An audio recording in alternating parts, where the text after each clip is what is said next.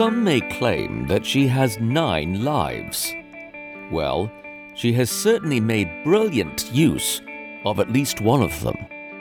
Dancer, singer, author, actress, and undoubtedly one of the sexiest and most attractive of all women for all time.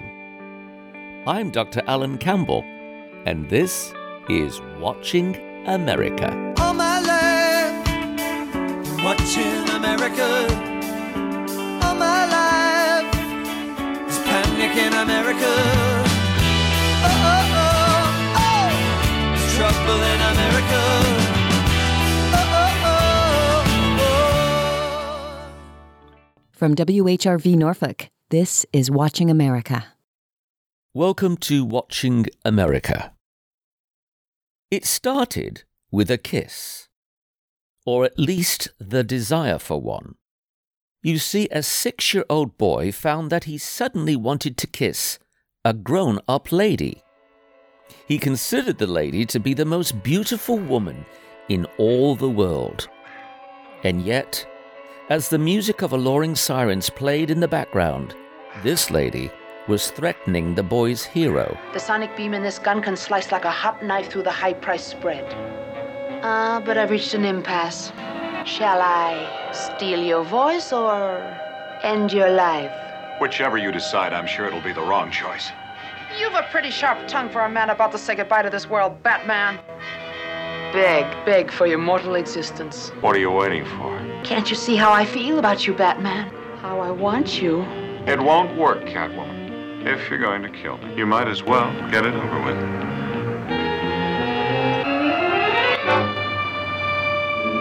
But the feline had a soft spot.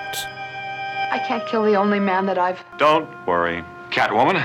You wouldn't have killed me even though you shot the gun. The anti-bat sonic device in my utility belt would have deflected the beam. Well, it was a good plot while it lasted, huh? Yes, Catwoman, one of your very best. Thank you.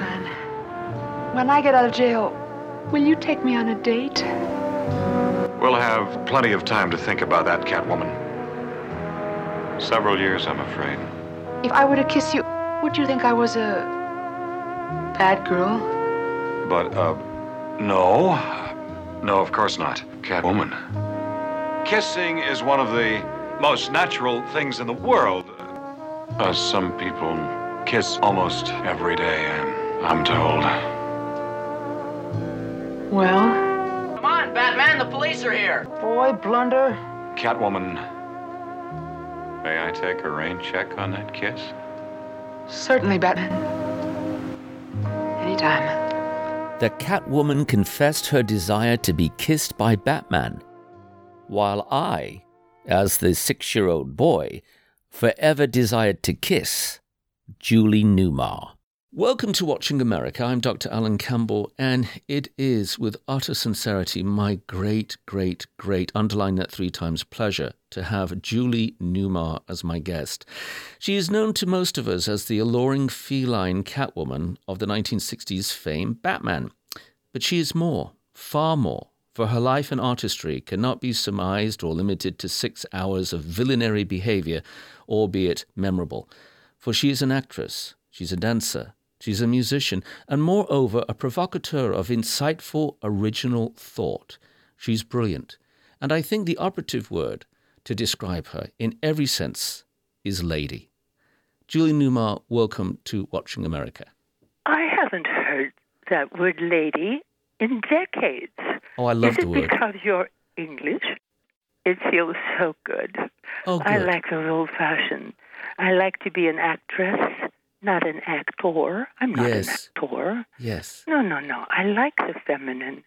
And please don't take it away from us, me, anyone. No, I don't imagine how anyone possibly could. Certainly in your case at all. It's inconceivable that anyone could think of you of anything else but a lady. I love the word lady because to me it marshals the concept of femininity at its height with dignity, and those apply beautifully to you. Well, we need this little bit of difference. As the French say, vive la différence. Yes. We're not that much different, but just enough to be Interesting. Yes. to have allowed 2 or 3 centuries of charm, I do think it came from the continent and from France. And I'm in agreement with you. Let's look at your life, if we may, and I'm going to start at the beginning. You were born in East Hollywood. What are some of your fondest memories of that? I'm talking about prior to being 7. What are some of your happiest memories? I was born in a Hollywood hospital. I don't know whether that matters, but it does, kind of. Yes. It was a nice place, a good place. We had the great big red streetcar that took us all the way down Hollywood Boulevard to the Broadway Hollywood. And that was my first experience on stage, actually. I was going to ask you about that. Your first experience, sorry, I didn't mean to interrupt you, my dear, was at the Broadway department store in Hollywood. And it was an Alice in Wonderland spectacle? I was Alice. And my mother told me that I memorized the entire script in one reading. Wow. And that just throws me for a loop these days because I can't do that anymore. Well, I don't think I could either, to be quite frank with you. But you had an interesting experience. Now, I'm a person who likes to connect dots, and I've noticed some dots that perhaps you're not aware of, and here they are. Oh. When you were performing, according to your own words, at the Hollywood Broadway department store, a mirror, if I'm not incorrect, fell on you. Is that correct? Well, almost, Alan. The mirror, as in Alice in Wonderland, she walks through it. But in the production, it was made of cellophane. It had a large frame, and it was a piece of cellophane. And there was sort of a little scratch somewhere there. But the lights being what they were, I put my hand into it, and was not able to walk through. The whole thing fell on me. But, you always remember the loudest, the most inappropriate or silly, dumb things. I remember telling the story of when I danced I was 18 years old, and my whole body was painted gold, Servant of the Nile. Yes. The name of the movie. Right, I've seen it. And I was supposed to be seducing Cleopatra's beau at the time. Mark Antony, I think, probably. Yes, and it was a good dance. I did the research on it, and it was a splendid dance. You can see it on YouTube. But the thing that I remember is a piece of Scotch tape was attached to my belly button, because in those days, and this is back in the 50s, you couldn't have a belly button, at least not on screen. Yeah, you had the Hays Commission. Yes. Yeah. But those silly, funny things you remember longer, maybe, than the worthwhile things. I'm not sure. Well, going back to the dots, this is why I found a connection, and you may not have been aware of it, but mirrors have been prominent or are significant to you because you had a fake mirror fall on you or nearly fall on you when you were 7 and made your debut. And then in your garden, you have a secret garden, which is a fake Alice Wonderland door, which is actually a mirror. Yes. And you've spoken many times of entertainment being a mirror of society. So there's a theme of mirrors in your life. I'm not sure if you were aware of that. No, I'm not. But interesting that you brought it up. But these mirrors are more of the imagination, because the Alice in Wonderland gate that I created was one of the first pieces that I created for my garden. I have 4 secret gardens and 4 beautiful gardens. I live in Los Angeles where things grow very nicely. And this Alice in Wonderland gate, I created it. It's only about 4.5 feet tall, not a regular 7 to 8 feet tall, so that you begin to get that sense of the Lilliputian. And it's set at an angle so you do not see yourself in the mirror. Yes. And you walk, all you see is a reflection of the garden, perhaps all off your left shoulder. And being beautiful, the garden, you walk toward it and you would get the feeling like, Alice, you could open the gate and go through to the other side. But the other side of this gate is my neighbor's garage. There is no other side, in other words. It's only your imagination. Well, what a glorious camouflage. What a brilliant thing to do. You've been very much into horticulture. In fact, you have had a number of flowers named after you. You have a rose named after you. You have a begonia named after you. You have an iris named after you and a daylily named after you. That is a mark of distinction. It certainly is a mark of desire. Well, you've always been desirable, and that's never ceased. Well, Teddy, you put your word out, and somebody hears it. And they call you up, and they bring over this bouquet of roses, and it's the Julie Newmar rose. It's like the perfume is so exquisite. But then roses are. Yes. And I have 80 roses in my garden, and the Julie Newmar rose has a daughter. Roses can, you breed them, and so on. Yes. And it has the name of Vavoom.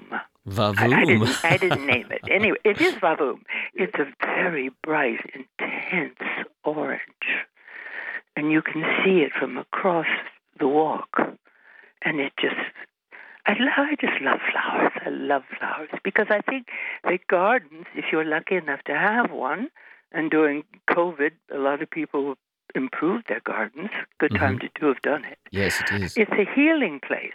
It brings you into the center of what you bring to this world, the importance of you. It centers you. It makes you forget the flotsam and going on around you that you don't need to carry forward. So whenever I have a dilemma in my mind or business or real estate, I walk out in the garden and calm down. I'm just seeing 6 butterflies out the window of my office now. Oh, how lovely. Lovely. Yeah. Your garden is a haven for you and a retreat, but not only for you, but also for your son, John. Your son, John, is a man of 39 years of age, but as you have shared, he has had 6 or 8 different challenges. Well, maybe 15, but that's all right. Okay, well, maybe 15. And he's deaf and does not talk, but that doesn't mean he doesn't communicate. Well, the communication's very deep.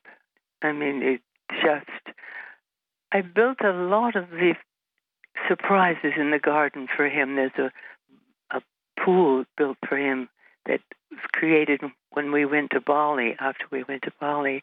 And, oh, yes. And I have 4 secret gardens, and secret gardens are made for children.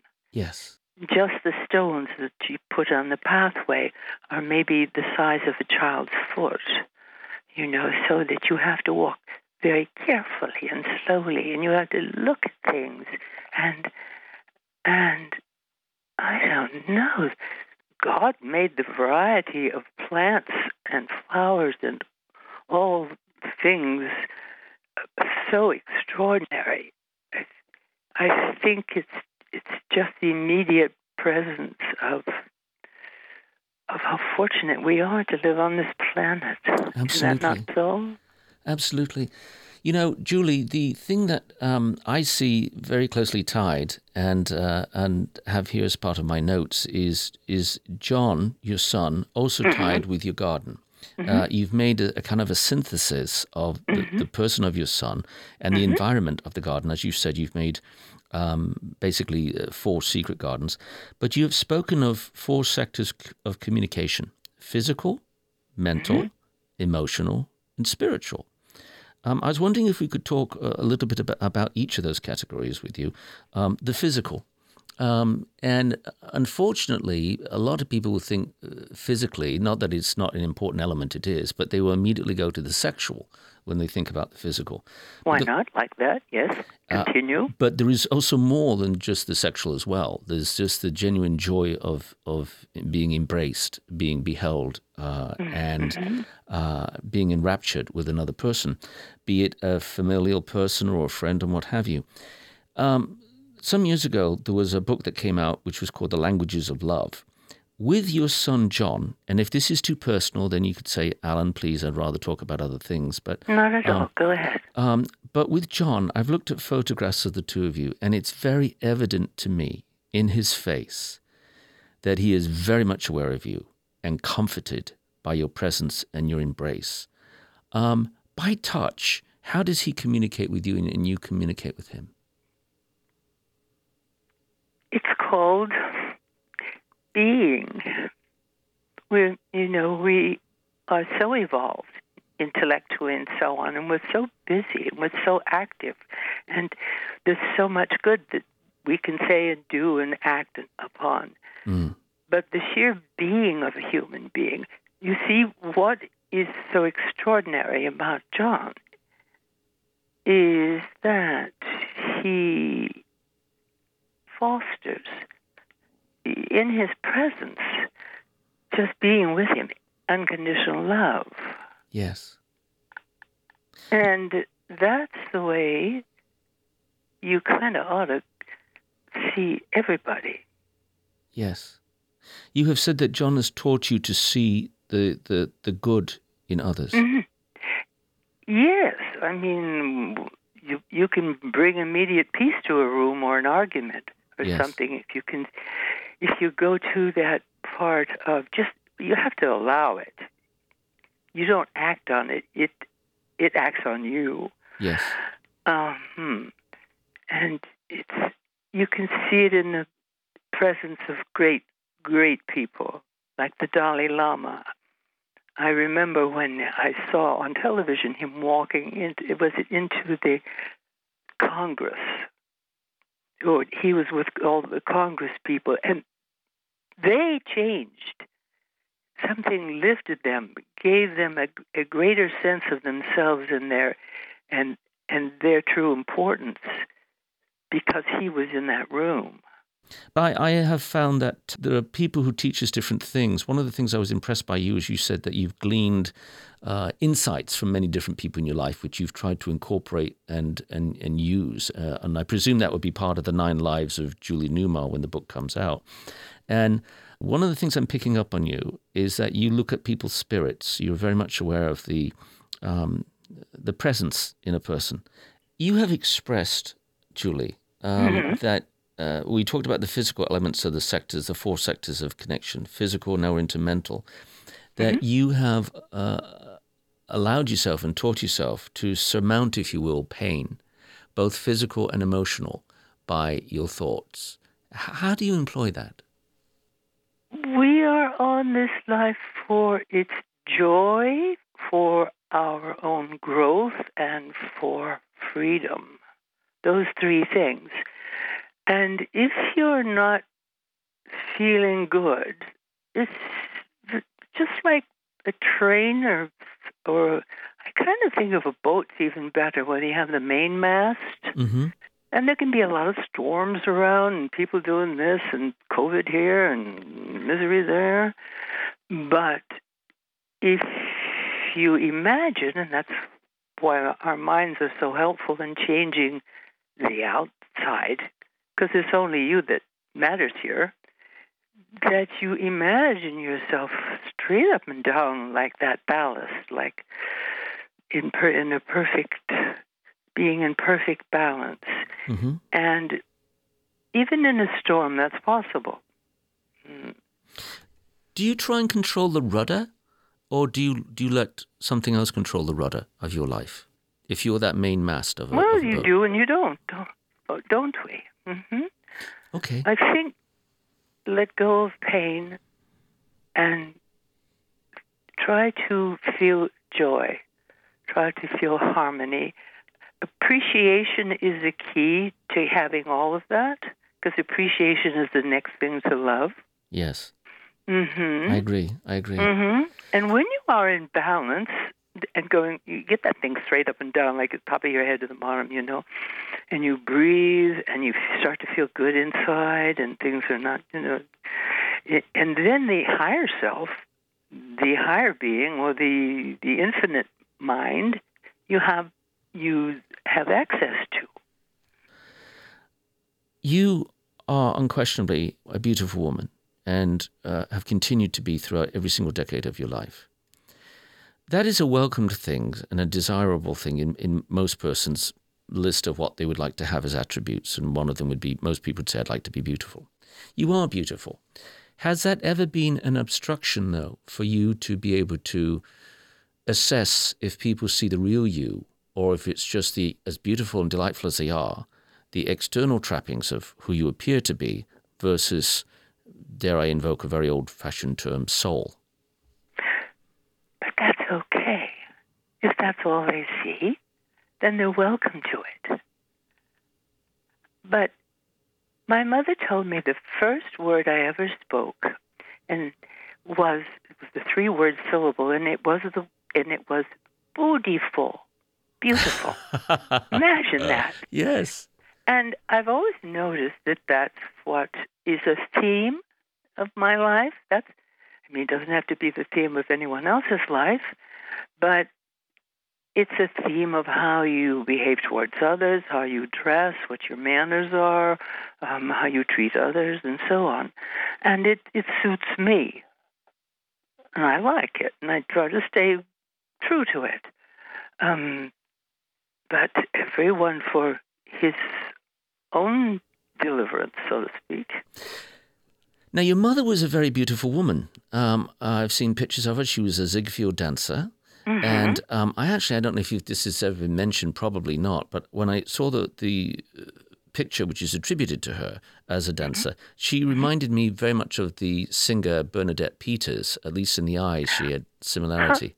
How lovely. And your mother invested herself in you. She wanted you to learn the piano, and she was very eager for you to know about opera. You studied opera for 8 years, Julie, as mm-hmm. you know. Mm-hmm. And you grew up in the environs of the studios of California, but then you went to New York, and you went to the Actors Studio. You saw Marilyn Monroe there, and got to know people like June Havoc. And you became friends with the New York set and the New York crowd. But one of the most prominent things, as far as professional teaching was concerned, you came under the tutelage of Jack Cole, the choreographer. Oh, yes. What was that like? Oh, well, Jack Cole was the greatest choreographer of my time. He was the one who made Marilyn, who changed her mannerisms. She no longer was itchy coo. In the dances that he gave her, or the performances, and she knew it because she had an instinctual intelligence for what was good for Marilyn, for the most part. Now, what was your question? Well, you were under his tutelage. One of the things that he did is isolation movement. And I noticed that in the role of Catwoman, Julie, you brought your dancing techniques, even though it's not overtly evident to people. But if people have studied even just a basic semblance of an understanding of dance, you clearly conducted the character of Catwoman as a dancer. You made very interesting choreographical choices. For instance, there's a scene where you descend a staircase, your leg goes up on the banister and slides down very seductively. But there were things that you would do with your body. Suddenly there'd be a change of rhythm and a beat. And in dancing, there's the standard expected rhythm, and then there can be a defiance of that in an offbeat where you move. You would do that with your head. And then there'd be other moments when your head would be perfectly still, but your torso was moving. Or conversely, your body was still, but you would isolate maybe your arm and what have you. I'm wondering, am I misreading this? But it seemed to me that you employed Jack Cole's isolation of the body parts movement to your advantage in the character. Is that a fair thing to say? I did, but I stole it more from Bob Fosse, the choreographer. Oh, yeah. Okay. And Gwen Verdon, because Gwen was the muse for Jack Cole. She was so great. There's a big book, 2-volume book, will be coming out on Gwen Verdon soon. You want to read it. What I love most in life, of course, is comedy, but physical comedy. Yes. When you get those extra laughs because internally you know the truth of something, of someone's behavior, or what they're missing, or what they want, or what's going wrong, or what's in their heads. I love silliness. Yes. I love that kind of physical performance. Well, you're very playful. I mean, I've noted that in interviews. You're incredibly playful, and it's like a delightful aroma, or perfume that is sprinted into the air around you, and you know just when to do it. You mentioned Bob Fosse. Did you admire dancers that came before you, like Eleanor Powell and Sid Charisse? Did they have any influence on you, at least what you saw on the screen? Oh, golly, yes. I used to take class with Sid Charisse here in Hollywood. Wow. We all did, all our ballet classes. We have wonderful training out here for the arts. Well, your mother's generation, if I may be so bold, strikes me as being more Busby Berkeley. I mean, with the Ziegfeld influence, it was line, formation, dancing, and what have you. Whereas once you start to get into Bob Fosse, Sid Charisse, and that kind of, it's more freeform, disciplined, but more freeform. Is that accurate? You're very smart and very, very knowledgeable. I think of Rita Hayworth, what Jack Cole did for her in when she wore that black satin gown and she took that one glove off. Do you know what he told her to think about when she was doing that? I've got an idea, and I don't know if I should say it. I better not say it. No, you can say it. Are we talking about an item to prevent pregnancy? There you go. Okay. You got it. Yeah. Mm-hmm. But so wonderful. Yeah. Well, at some point, I understand, you actually danced with Fred Astaire. That's unfair to Fred Astaire. I think he took me in his arms. I danced maybe 3 steps in a waltz, turned around, and off I flew off screen. Actually, it was as a favor to a choreographer in Seven Brides for Seven Brothers. What was the movie? Anyways, just don't blink. But yes. I did bend my knees because when you wear heels, most dancers are taller than Fred Astaire. Yes. How tall was he? I mean, you're 5'11", if I'm correct. I think 5'8.5", 9, maybe. Okay. You see. I know he was terribly embarrassed by his large hands in comparison to the width of his shoulders and torso. So he would always extend his hands out away from his body, and you still see that, obviously, as evidence in his earlier films. I love Fred Astaire films, but his hands are always away from his body. I never knew that. Yeah, take a look when we finish and pull up a image of him on YouTube, and you'll see that when he dances, he loved to keep his arms apart so that his hands would be further from his body. Really? Yeah. Oh, look at that! I know he was the greatest dresser of all time on film. Yeah. Oh my dear, don't you Debonair, love the dapper clothes he wore? Oh, I do. Well, I'm born in the wrong era. I'd love to be a dandy. I like dressing up. I really do. You did a lovely bit, if I may bring to your attention, called Hot Weather, which is available on YouTube as well, which you did years ago. Do you remember doing that? A tune called Hot Weather? It looked like a variety show, Julie, and you came out and it was a Danny Kaye special, I think, for CBS. And you came out and you did this wonderful dance routine. You're wearing the mink in the beginning, and you finally disrobe it, and it was utterly glorious and fun. Yes, I remember that. And another piece you did was Simon Says. Do you remember doing that? We're gonna play a game. Ready? Simon says to say precisely what I say to say, and Simon says to make every move that I make. But Simon says you gotta say, Simon says before you do it, really nothing to it. Simon says, got it straight? Demonstrate. Simon says taller, Simon says taller, Simon says smaller, Simon says smaller, Simon says jump, Simon says fall, Simon says quiver, Simon says crawl, Simon says up, Simon says down, up, down, up, down.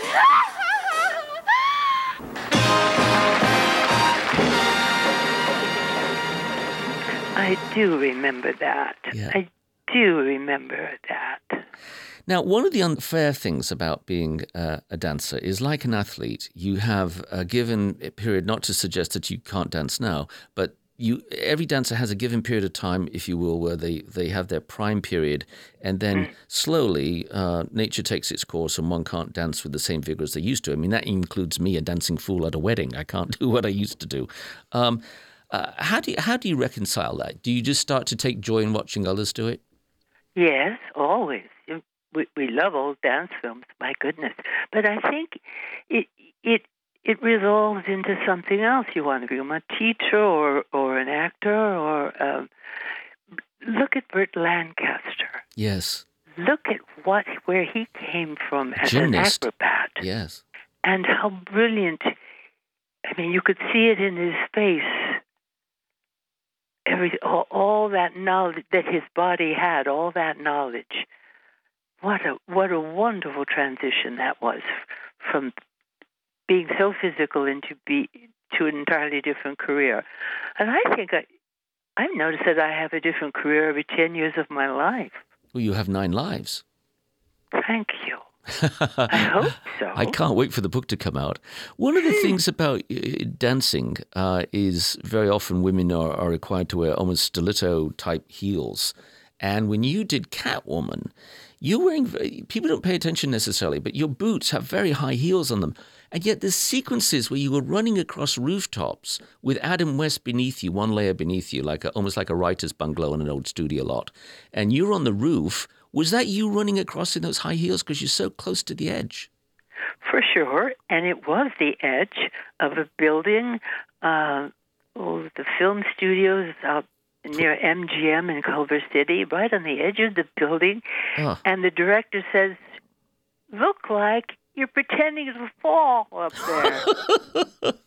So I did this kind of awkward thing, you know. Yeah, and then I fell backward and into the deep river, and I was gone.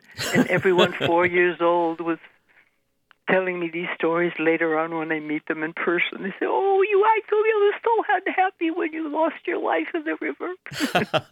Speaking of falling, Julie, you skydived in the 1960s. Yes. You did a jump. That would terrify me. You're so much braver than I am. What made you decide to skydive? And you did it admirably well, by the way. You had a lovely landing. I can't. Thank you. Right, very within 4 feet of the, 7 feet. Oh. Anyway, I think it's the dance training, because I knew if they told me to do this, that, and the other, I could do it all. But I noticed that when I dropped out of the plane and I wasn't in the arms of someone else.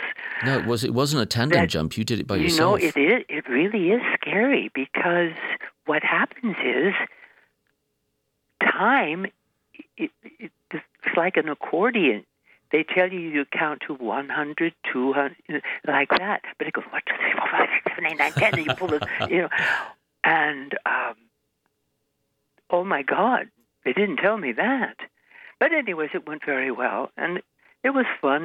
2 other men had turned the job down, and I said yes. But maybe I'm not that smart. Well, you're certainly brave and you're brilliant, so I respectfully disagree. You are most definitely smart. Oh, I'm a dancer. If you're just joining us, you're listening to Watching America. I'm your host, Alan Campbell, and it is my thrill to have Julie Newmar. Julie, I first encountered you as a little boy in England, obviously, watching television, seeing you as the Catwoman.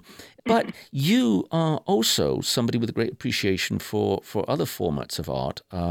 Mime. You were interested in Marcel Marceau and mime. How did that interest become ignited? Again, it's physical and it's comedy. Yes. And the first book that I ever wrote, The Conscious Catwoman Explains Life on Earth, has all of my mime pictures in it. It's a lovely book. There's a picture of me upside down here with only a pair of stockings on or something. Has there ever been a bad picture of you? No. No, Julie, I don't think so. Don't be silly. No. It's all about lighting, dear. But anyways, I'm it's a really wonderful book, and it's a book of not aphorisms, but how to make yourself better in life. Like I tell tall girls don't slump. Think of how many short guys out there would love to have your offspring. Stand up for them. Yes, good. Oh, here, this is very English. Good manners are wisdom practiced backwards. Oh, I like Bad that. manners are the throne of selfishness claiming to be individuality. Oh, boy, is that ever fitting for the time we live in. Do you like that? I love that. I adore that. I really do. And here's one I think of Obama at 1 or 2 in the morning. This one is, every profession has its scholarly duty. Well Isn't said. that true? It is. It is absolutely. I mean, yes. Absolutely. And women bloom later in life. Some of them, like roses, bloom and rebloom and rebloom. Perennials. Absolutely. If you were a flower, what flower would you be? A rose. Definitely, yes. Now, do you have thorns? I've got to ask that probing question. Oh, there was a wonderful quote by, and I have it in my book, of Abraham Lincoln. Let me see if I can find it real fast. It's Okay, right we here. have time, no worries. Here we go. We can complain because rose bushes have thorns, or rejoice because thorn bushes have roses. I love it. That's that lovely? great. Well, I was talking to your friend, Mr. Ward, otherwise known as the Boy Blunder, and he said, Alan, he says, I have a great title. And I said, what is it?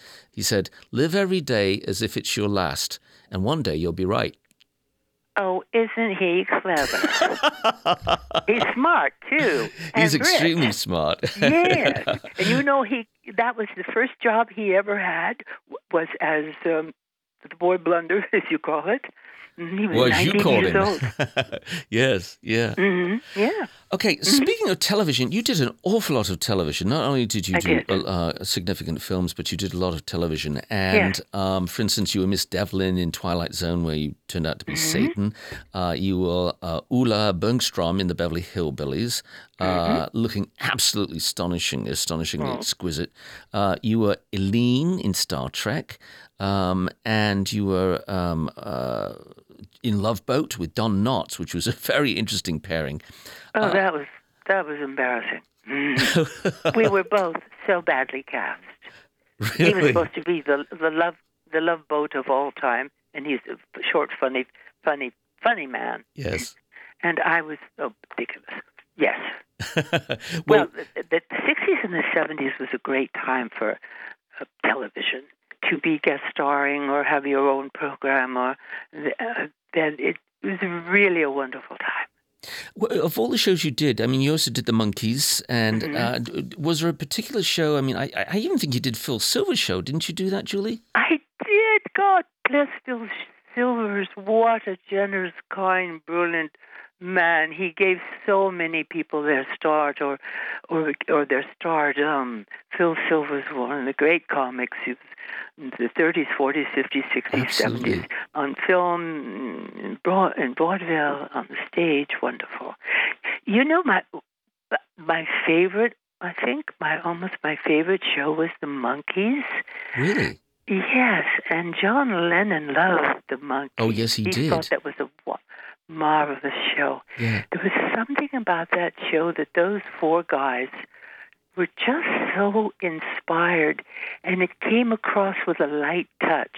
Yes. And the filming, the directing, the camera work, what they did, they wrote their own music, they toured, of course, and it was a very special experience for me. Oh, hello. Can I help you? Well, I was just running by and I thought I'd, What are you doing here? April and I are having a private conversation about laundering science. It's a science, you know. Yeah? What's that? I'm working on my doctor's thesis. Do you realize that all over the world there's a great reservoir of untapped dirt?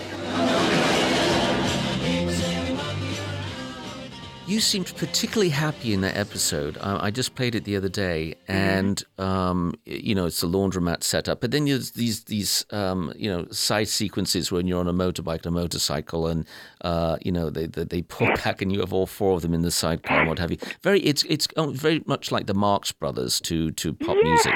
Exactly. It's a light touch. It's imaginative. It's what the Beatles love to do and sing about and write about. And so when you did that, you seemed to generally be having a ball. I mean, you seemed to really be enjoying, particularly the music montage part. It seemed like you could do what you wanted to do on the motorbikes and what have you. You did a film called McKenna's Gold with Omar Sharif. What was it like working with Omar Sharif? Omar Sharif, I had such a crush on him. Oh, my dear. But in all the breaks when we were filming, Omar Sharif would be sitting on his little stool surrounded by three other people. I know what you're going to say. Bridge.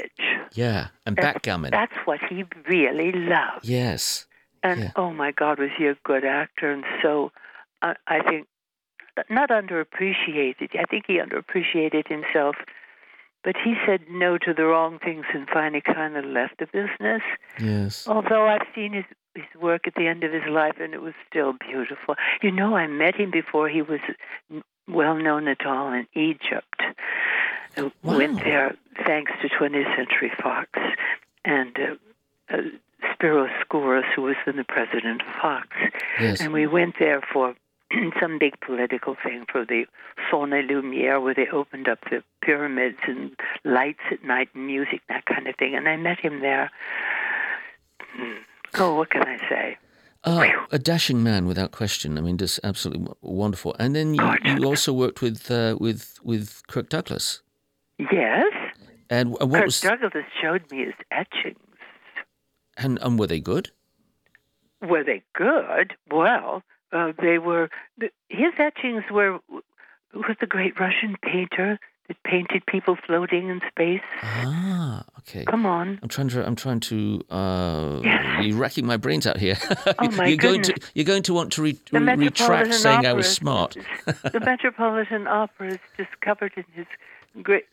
I've got the images in my mind. I can't recall the artist. Know. Yeah. Yes. No, a gentleman, smart, brilliant, kind, masterful, marvelous. Look at his kids. Wonderful. Let me ask you about Living Doll. James Aubrey of CBS President approached you about that, and obviously it was with Robert Cummings. You have said elsewhere that this was one of the happiest periods of your life doing that show. Well, thank God for James Aubrey and the men of, what shall I say, of power, you know, those... Significance. Yes, the powerful ones who, they anoint you, you know. You're the star. Well, what he gave me was something incredible in my life. It was by far, in a way, the hardest role I've ever had, but it was a series in which it lasted how many seasons, I don't know, and I played a robot. Yes. Now, how do you play a robot other than do something physically technical? It is very difficult. It took me 13 weeks just to get the feeling that I could be acting from the inside out instead of just from the mind to my muscles, if you know what I mean. Mm-hmm. So how did you, in the role of this living doll, which in a sense was almost like a prototype for a Stepford wife, you were this delightful, feminine, robotic creature. How did you establish in your own mind the attitude that your character would have, a female robot, and give her distinction at the same time? God bless you, attitude. Attitude is what she didn't have. If she did what she was told. Yes. So there's that confusion. Somebody tells you to do one thing, and then you hear another thing, and then it mucks up the works. There's where the comedy is supposed to be. But we had a wonderful second banana in Jack Mulaney. Yes. So delightful, so underappreciated. One of those actors that's kind of sits in the middle. You know, it's not a big star or not just certainly not an extra, but someone that I just had the most remarkable development through. He helped me learn comedy. He said, "Don't worry about that thing being in your way. Fall over it." Yes, in other words, yes. it was good to have things go wrong. Yes, obstructions are not a bad thing. Yes, let it go wrong. Yeah. To Catwoman for a moment, I understand, and I don't know if it's true, but I had heard that at one time Debbie Reynolds bought the MGM costume lot, of which your costume was there. But I've also heard it's now in the Smithsonian. Do you have a costume yourself, or is it the only one that's gone? It's in the Smithsonian, yes. I don't know where. I mean, I'm sure they don't keep it out front all the time. And it's on my own mannequin. You know what a mannequin is? Yes, of course. You know, they make them of your own body, right, up to your measurements and that kind of thing. And I had one made for myself. It cost $950. Wow. So I gave it to the Smithsonian because all those other mannequins are. I'm 5 feet. I don't know how tall I am. 5'11", maybe 10. Yeah, 11. I think you're 5'11". Yeah. Don't let anyone measure me because they once put that in press and don't like that kind of thing. Well, I would imagine, Julie, that it would be in the Museum of Popular Culture because they have one which is the Museum of Popular Culture. So, like Carol Burnett's costume from when she was doing a send-up of Gone with the Wind. So I presume it's there. So I'm sure. Was it leather? Was it made out of leather? No, a kind of lurex. Okay, like a latex. Slightly stretchy cloth. That's what works best. Yes. And there was kind of blue, highlights of blue that would make it shimmer slightly. And, it had to fit. But I have the secret. You ain't going to get it, although you can find it. What person currently do you admire, and what person from history do you admire the most? Oh, my. Well, Esther Hicks is a wonderful teacher of this period of time. And Esther Hicks is the voice or the mind of Abraham. You can look it up on YouTube, that kind of thing. She's a teacher, an enlightener, a mover and a shaker. And who else do I like? Well, Noam Chomsky. Noam Chomsky? Yeah. Okay. Noam Chomsky. And in my day, Izzy Stone. Those we think politics or about world conditions when we think of those two people. Who would you like to meet from history? Oh, my gosh. I don't know. Cleopatra? I'd like to see her. Chopin? I'd love to be with Chopin. Yeah, Chopin. I'd love to hear him play. And his long romance with George Sand. George Sand? Yes. Oh, yes.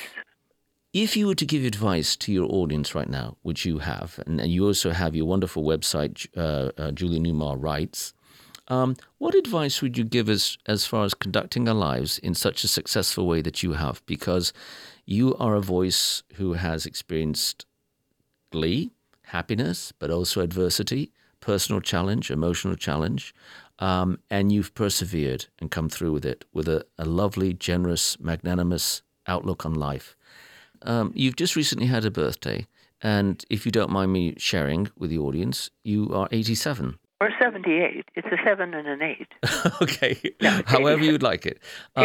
But what I admire about you, amongst many things, again, is your candor and peace that you have with your age, and I see you as a model of someone to follow suit of how to go through the years, and to be comforted by the age that you are. I don't see any point in denying it.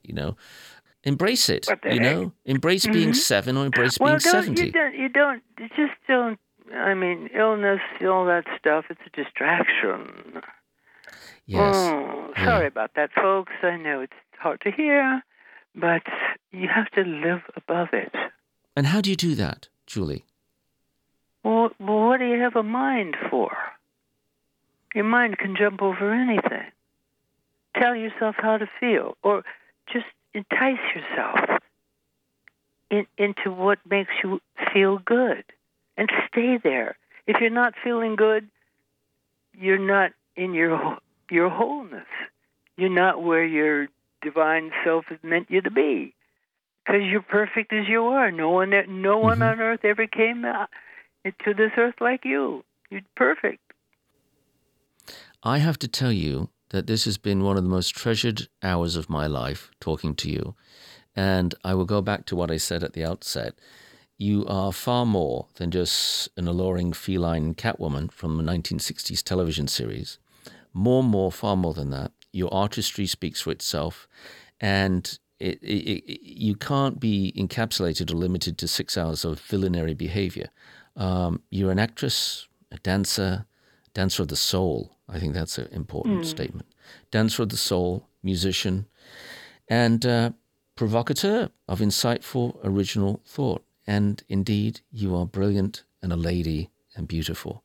And I am so honored that you've been with us on Watching America today. I'm the one that's honored. Thank you. You're lovely, Julie. You're absolutely lovely. I'm going to send you, if I may be so bold, I hope you won't, this is on the cheek. I'm going to send you a kiss, okay? It's an audio kiss for your cheek. Here it comes. Ready? Mwah. Oh, that's nice.